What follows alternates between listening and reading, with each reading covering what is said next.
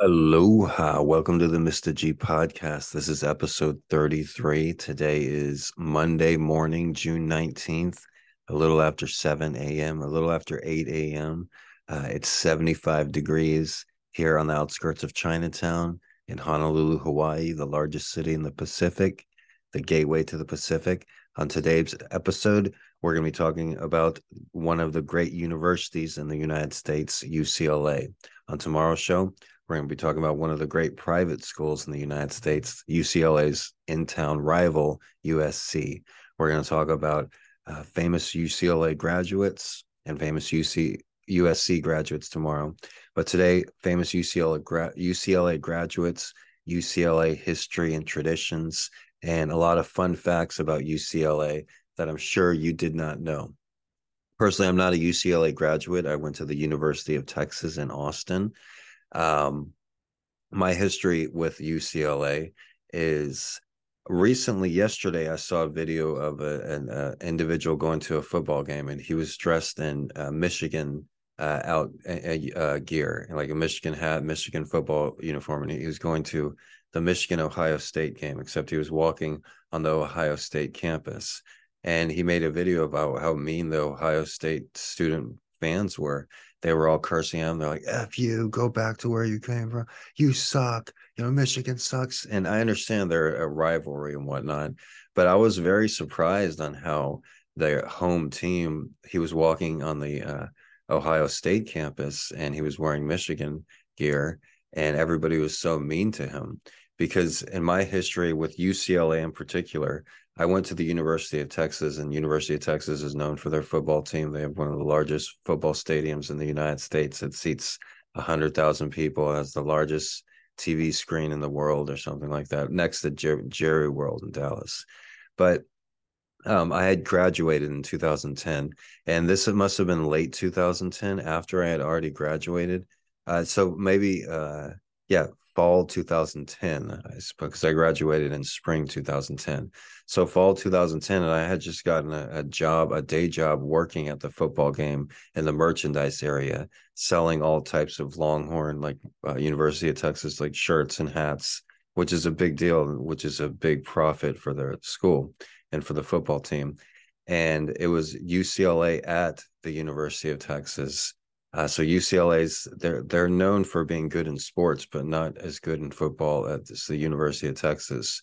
But in this particular game, UT Austin was having their football team was having Longhorns were having an off year, and UCLA got the better of the Longhorns, and it was pretty much a blowout. The UCLA Bruins were blew out the Longhorn football team, and they were up by like 20 points at halftime. And by that time, by the third quarter started, it was basically already said and done.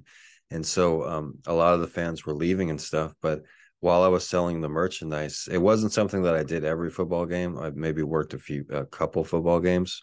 But on this particular game, the UCLA game, there were a lot of UCLA fans that came into my little kiosk, and they bought loads of Longhorn merchandise. And I think we were selling some UCLA stuff as well. But they were the best winners. They didn't like gloat or rub it in, and they bought UCLA. I mean, they bought Longhorn. The UCLA fans, they were dressed in UCLA gear. They bought Longhorn stuff, even though their team had just beat the Longhorns.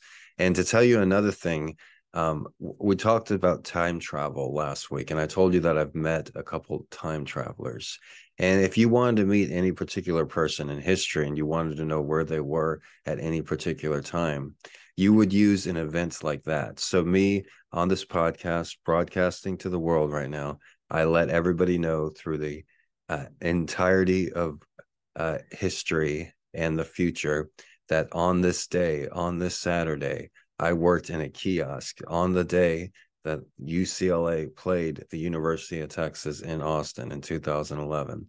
So if you want to know where I was at this particular moment, at this particular time, if you were a time traveler and you wanted to speak to me and you wanted to talk to me, that would be a good spot to pick out. And we'll get to that in another episode, but I have much respect for UCLA. because of the time travelers I've met from there, but also because how respectful the other people that bought University of Texas merchandise were. And like I said, I saw that video on TikTok yesterday on how rude the Ohio State fans were, just throwing things at the Michigan fan and being just rude. And that's something that would not happen on the 40 acres campus where I went to school at the University of Texas. So we're not going to do any Michigan episodes on the Mr. G podcast. We're not going to do an Ohio State episode on the Mr. G podcast.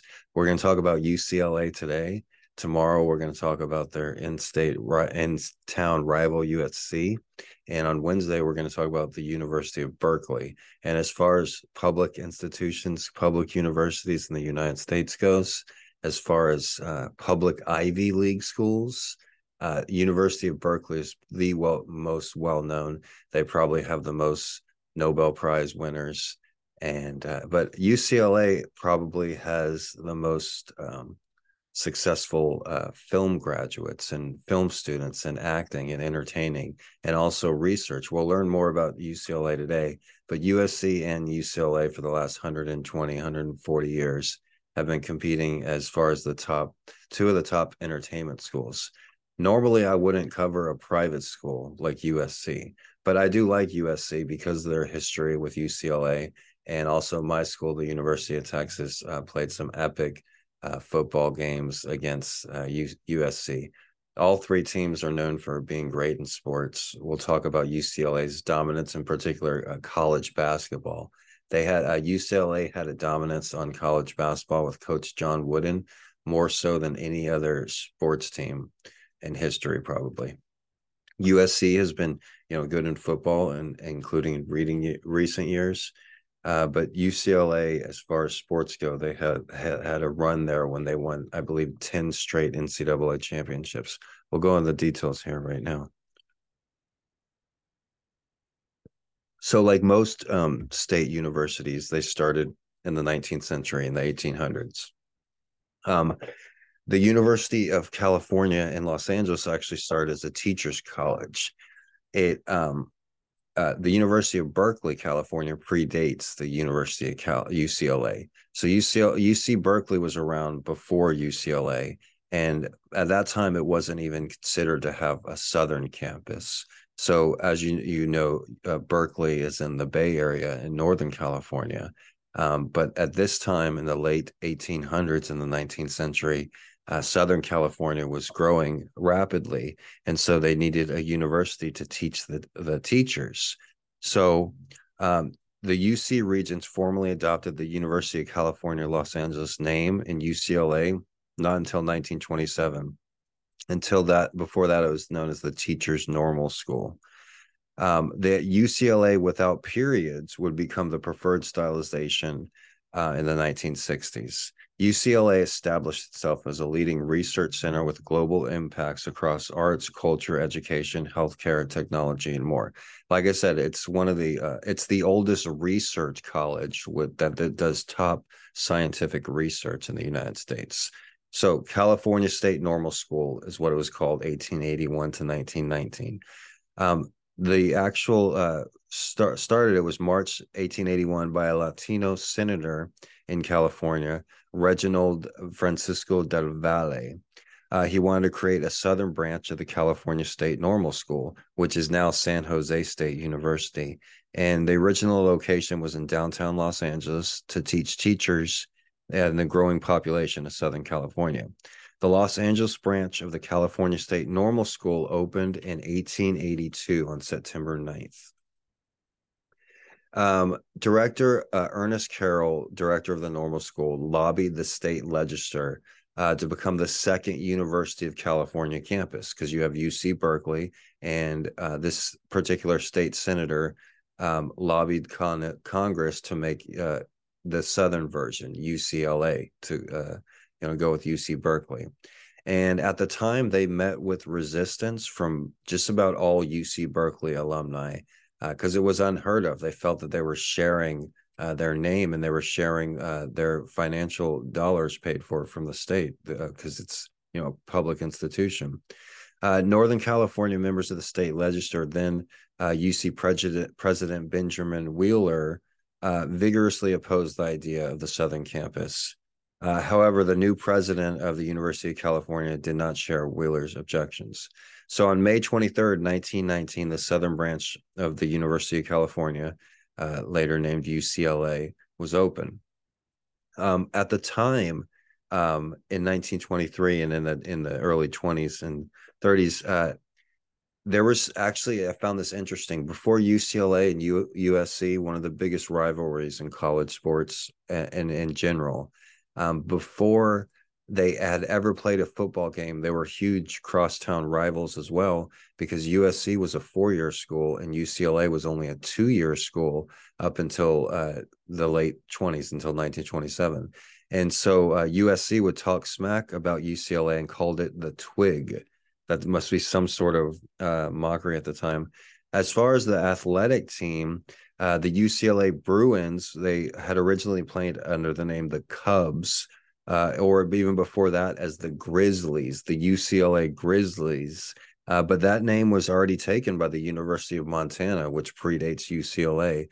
So at the same time, they settled on the adopted name, the Bruins, which was actually an idea from the University of Berkeley. Actually, the student council offered that name, the Bruins, to match their golden bears. So that's where the name Bears comes from, Bruins. So growth of the university. It's one of the largest universities in the United States, and every year it breaks the record for the number of people that apply. UCLA, it's not necessarily known for its academics, but they receive more applications than any other school in the United States. University of Texas is also on there as well, except University of Texas has a much lower admission rate than UCLA. However, UCLA has a low admission rate as well. Both of them do. UCLA is a very small campus. They're located in a very populated area of Los Angeles. The first undergraduate classes on the new campus was held in 1929 with 5,000 students. Also in 1929, the Bruin and Trojan football teams met for the first time. So in 1929, the first time UCLA football played USC football. And guess what the outcome was? UCLA lost 76-0. And this was in the 20s when I don't even think they had a forward pass back then. So must have been hard to score 76 points. Do you mind, guys? The UCLA student body in the years gained a radical reputation, and it's always been known for its protest and its radical reputation, as Wikipedia says here. In 1934, they declared UCLA the worst hotbed of communism in the U.S. and suspended 5 members for using their offices to assist the revolutionary activities of the National Student League, a communist organization. In 1934, UCLA received its first major bequest, still one of the most generous in its history, the William Andrews Clark Memorial Library. The rare books and manuscripts collection includes some of the world's largest collections of English literature, history, and fine printing. Now, I want to touch on this. The school that I went to, the University of Texas, they had actually one of the largest record and CD collections in the United States of any university. UCLA has one of the largest library and book collections, including CDs and records, but also books and audio tapes and a lot of rare items as well. UCLA is known for one of the best libraries in the world. UCLA during World War II, on December 7th, 1941, with an airstrike on Pearl Harbor, right down the street from where I'm at right now. It immediately put the campus on a wartime basis, and curriculum was changed to assist students who were entering military service. Male enrollment during this time dropped almost 50%, and a service banner hung for 4 years that had 5,702 stars. 151 were gold for Bruins who had lost their life. However, the numbers were actually much higher. Before the war ended, veteran students on the GI Bill began to trickle into UCLA as across the United States. And by 1947, 43% of the student body at UCLA was male. which is a big increase in during war years. In conjunction with the building boom that happened, along with the baby boom, the UCLA medical and law schools were established in 1946 and 1947, and the Department of Theater also in 1947. By the student enrollment in 1950 was a new high of 14,000. So UCLA in the McCarthy era, that they were known for a hotbed for communism and a hotbed for student activism. The rise of communism and the Red Scare in the late 40s, the UC system became suspected of harboring un-American activities. And on October 21st, 1950, the magazine Saturday Evening Post, one of the most popular magazines of the time, published an article called UCLA's Red Cell, Case History of College Communism. That's something that, you can never get away with now. During its first 2 decades of existence, UCLA was oriented towards training teachers in liberal arts. It gradually became oriented towards scientific research as the decades went on, and the School of Medicine was developed primarily as a research institution, the first of its kind on the West Coast. SWAC, one of the nation's first large computers powered by vacuum tubes, was built by UCLA in 1950. And it was a huge computer as well. IBM established the Western Data Processing Center at UCLA in 1956. They were early adopters. So they were the earliest adopters to the internet and to modern technology and to computers. Motherfucker, we had computers in the 1950s, man. Man, we were on the internet, the ARPANET. I was out there sending messages to Stanford. All right. Up until, okay, that was a little much. But yeah, in the 1950s, they were using computers. And also, like, anybody listening, they're like, what the fuck was that? Did somebody just take Mr. G's mic? No. No, but they were using computers in the 1950s, and I'm sure we'll get to that in the research, but they were also the very first people to send an internet signal. And if I'm not mistaken, which I'm not usually, it was from UCLA to Stanford. And that's a head scratcher, because why wouldn't they send the message to UC Berkeley, which is also in the Bay Area? Like, it's the first ever internet message being sent, and it's going from the first email, you could say. And instead of going to their sister school in UC Berkeley, they send it to a private school in opposite of the Bay. But hey, there must be a story behind that. But yeah, UCLA grew just like universities across the United States in the 1950s. But as far as athletics go, I mentioned John Wooden earlier. They also had a top football coach, Henry Russell Sanders, from 1949 to 57. They won the national championship in 1954. But John Wooden's basketball teams became known starting in the 50s, where they won the NCAA championship in 56. And also, they ended up winning 10 championships later on in the 60s. So there's they call it the golden age of UCLA athletics, because gold is one of their colors. So the first golden age John Wooden was involved in, but he was also involved in the second golden age. So it's just the 1950s and the 1960s.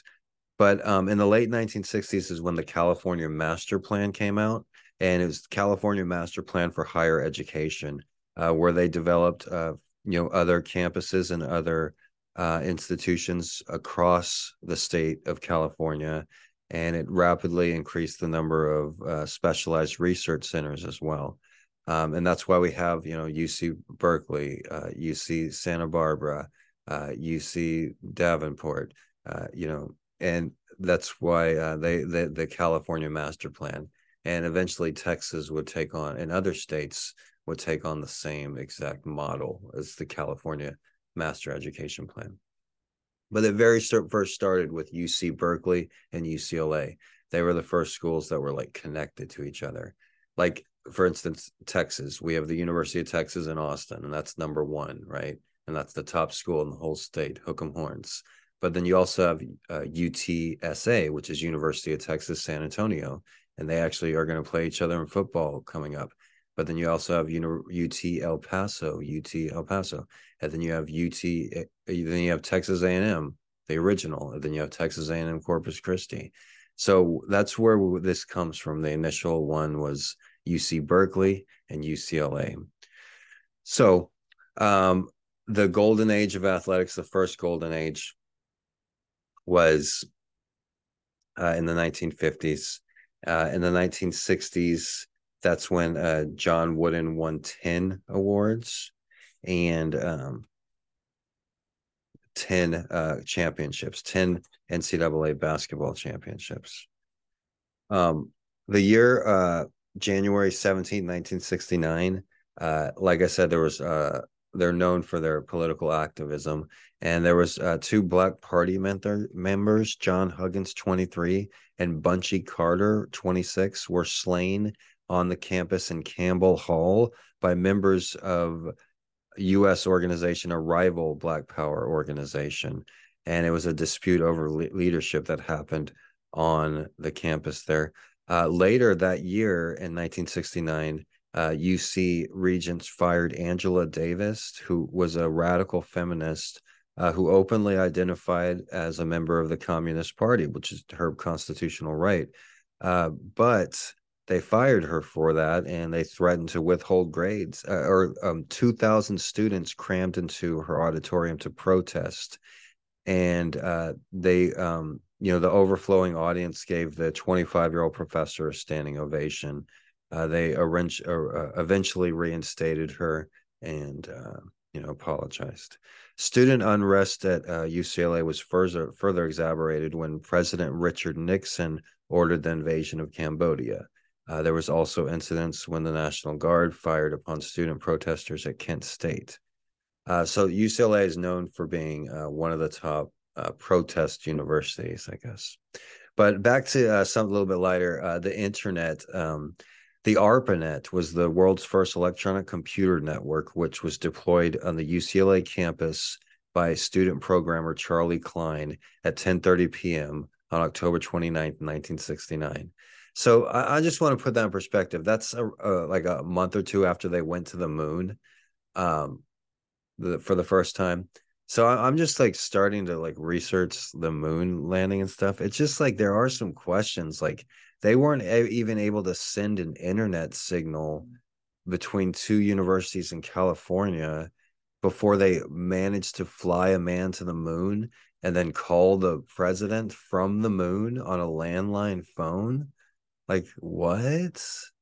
But you couldn't do an internet signal between two universities with these huge ass computers. What? How could you get a little spacecraft to talk to somebody on the moon? Like, I'm calling bullshit. I used to make fun of people who said the moon landing was a hoax, but there's some fucking bullshit there. All right. But back to UCLA. The ARPANET, it was the very first internet. The military used it. And like I said, it was, initiated at UCLA. So what else do we have? I'm all unorganized today for some reason. I don't know. I guess I drank coffee. So the 80s and 90s, we haven't talked about UCLA in the 80s and 90s. We got it to the 60s and 70s. 1981, the UCLA Medical Center became known because they diagnosed the very first AIDS patient, and they came up with an affliction later to be called AIDS. In 1981, before that, it did not exist. In 1984, during the U.S. Olympics, UCLA hosted the gymnastics and the tennis competitions. The next Olympics are also being held in Los Angeles, too. 1987, Professor David Cram won the Nobel Prize for Chemistry. UCLA has had a lot of Nobel Prize winners, not as many as their sister school in the North, Berkeley. In 95, 2001, and 2004, Mother Jones Magazine named UCLA as a top 10 activist campus, which says a lot of, you think about all those liberal arts schools and everything like that. Personally, I've been to the UCLA campus. I've driven through there a couple of times, and it's a nice campus. It's right there in the city center. So I wouldn't say it's in the dangerous area. A lot of college campuses, especially state schools across the United States, they'll be in the middle of the state and there won't be anything around them except that university. It'll be a quote unquote college town. But sometimes, like you look at the University of Nebraska, which is like right in the middle of Nebraska, and there's supposedly nothing around. And so everybody that you see in the neighborhood or at the store or at the bar or at the restaurant, they're associated with the university in some way, which kind of makes it feel like a community in a lot of sense. But then you have schools like the University of Texas that's in the city of Austin, and it's in the city center of Austin. So, basically around the University of Texas, it's college area, college students, college employees, university employees. Uh, but somewhere by the University of California, Los Angeles, one of the smallest schools and one of the smallest state universities, it's like right there in the middle of the city. From the few times I've driven through there, and it's just so congested and everything. And it seems like you have to have other things going on. Like you have to have a job at a restaurant or working in an office, or you're in the city of Los Angeles, and not everybody is involved with UCLA, and some of them, may not even like UCLA. But UCLA is more famously one of the most famous universities around the world. Their colors are true blue and gold. So you want to know true blue? That's the UCLA blue. And they actually represent the state's oceans and wildflowers, blue and gold. Nice, huh? Like I said, they were originally called the Cubs, and they were a younger extension of UC Berkeley. So UC Berkeley were the Bears, and since UCLA came after UC Berkeley, they were the Cubs. And UC Berkeley also came up with a name for the UCLA team as well.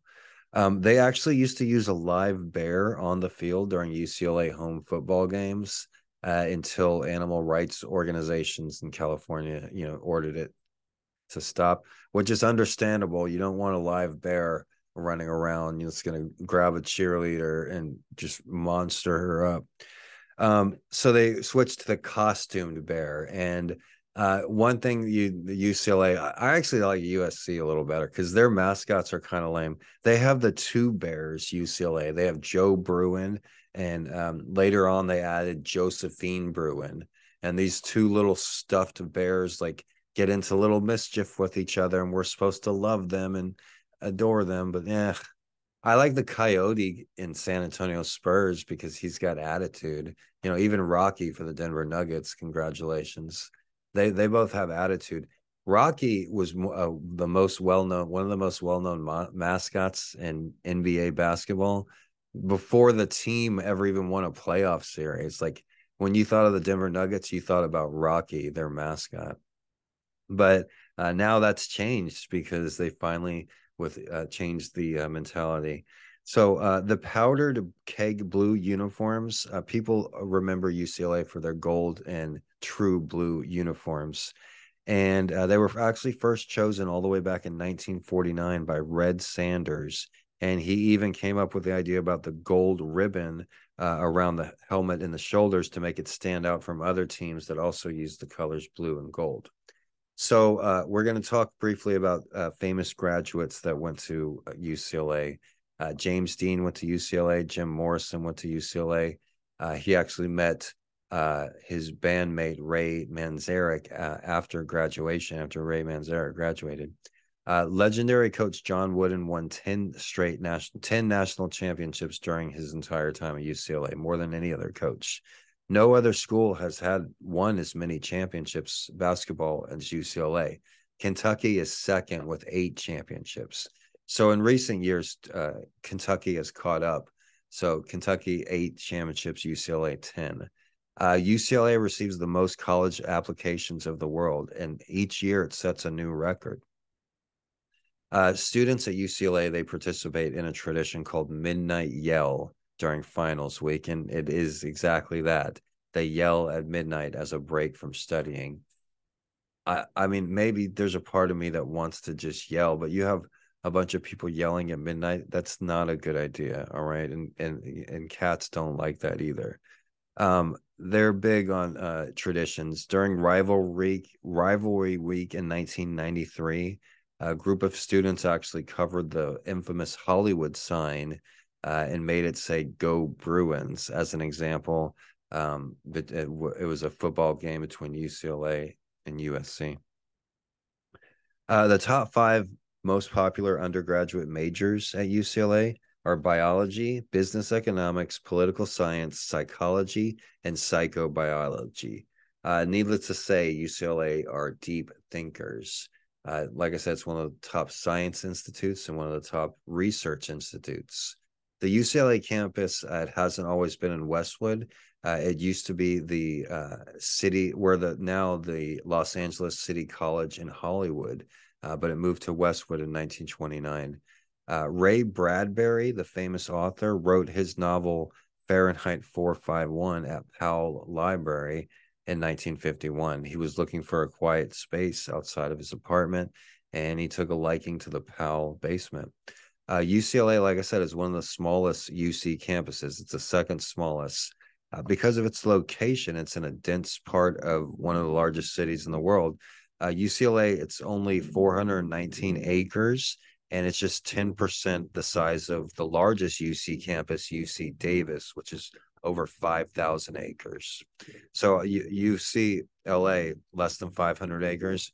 UC Davis, 5,000 acres. UC Davis is a campus 10 times as big. UCLA's award-winning newspaper, the Daily Bruin, is the third most circulated newspaper in Los Angeles. Similar to the newspaper that I worked for in Austin, the student newspaper, the Daily Texan. The Daily Texan is actually the most circulated college newspaper in the United States.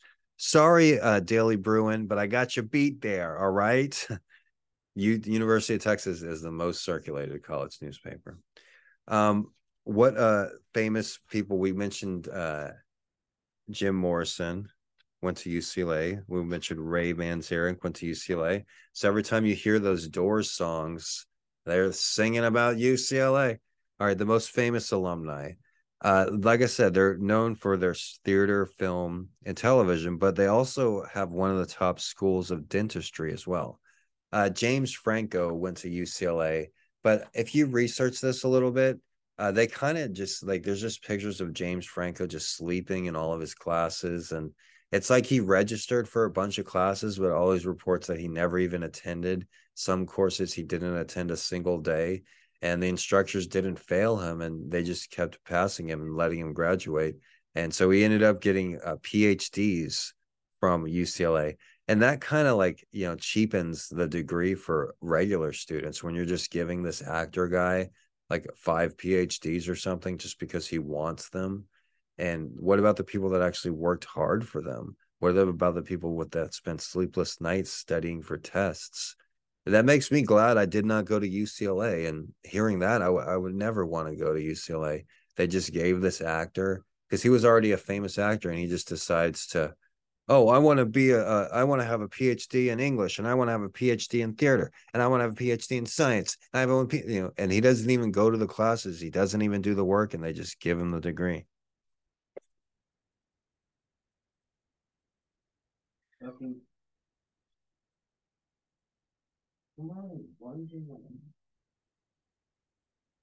Lucky has to interrupt my podcast because she is jealous. I have a jealous kitty cat. So, yeah, James Franco.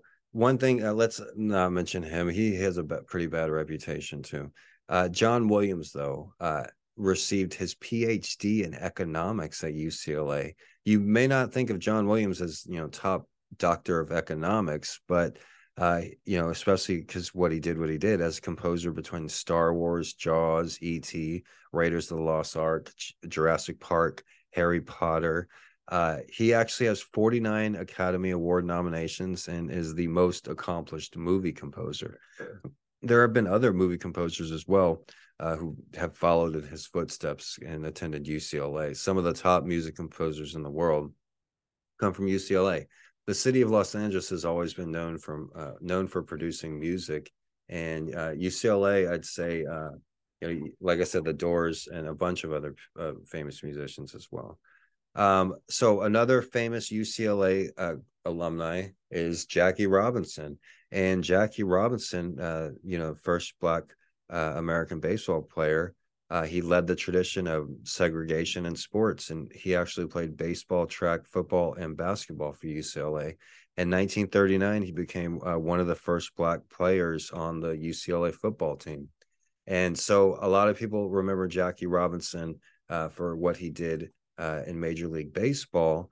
But he also, like I said, UCLA always being historically one of the schools for civil rights, for activism. And Jackie Robinson was the very first African American, the very first Black football player on the UCLA football team. That's something that you do not hear about a lot, and it needs to be known.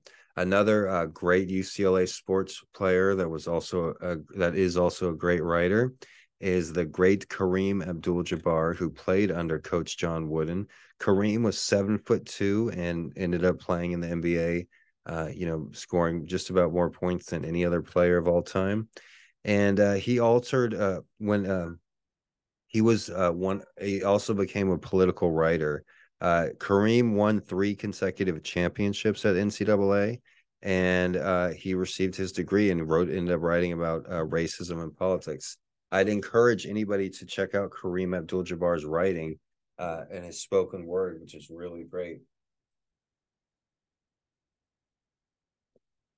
Like myself, if you were to ask Kareem Abdul-Jabbar what he does for a living,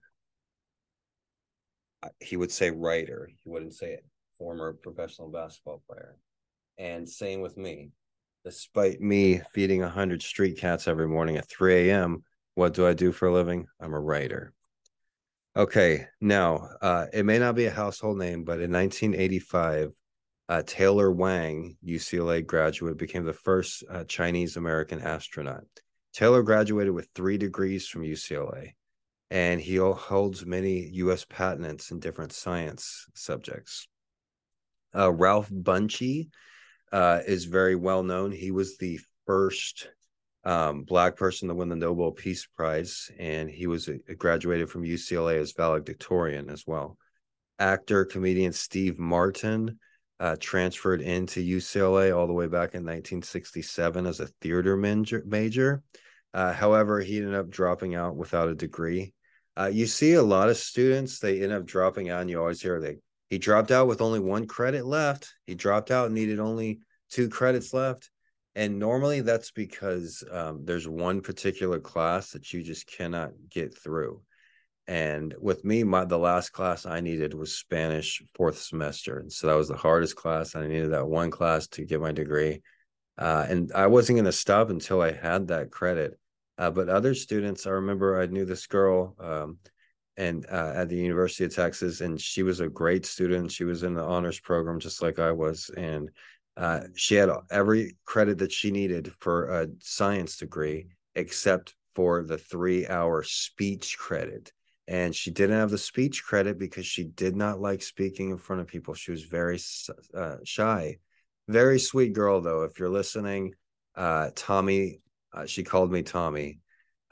Tommy says hi, April. All right. I think that was her name. I'm sorry, but sweetheart, Tommy here. Tommy loves you. Tommy loves you, baby. Tommy loves you. But yeah, she didn't receive her degree because she didn't want to take that one speech class, which is sad.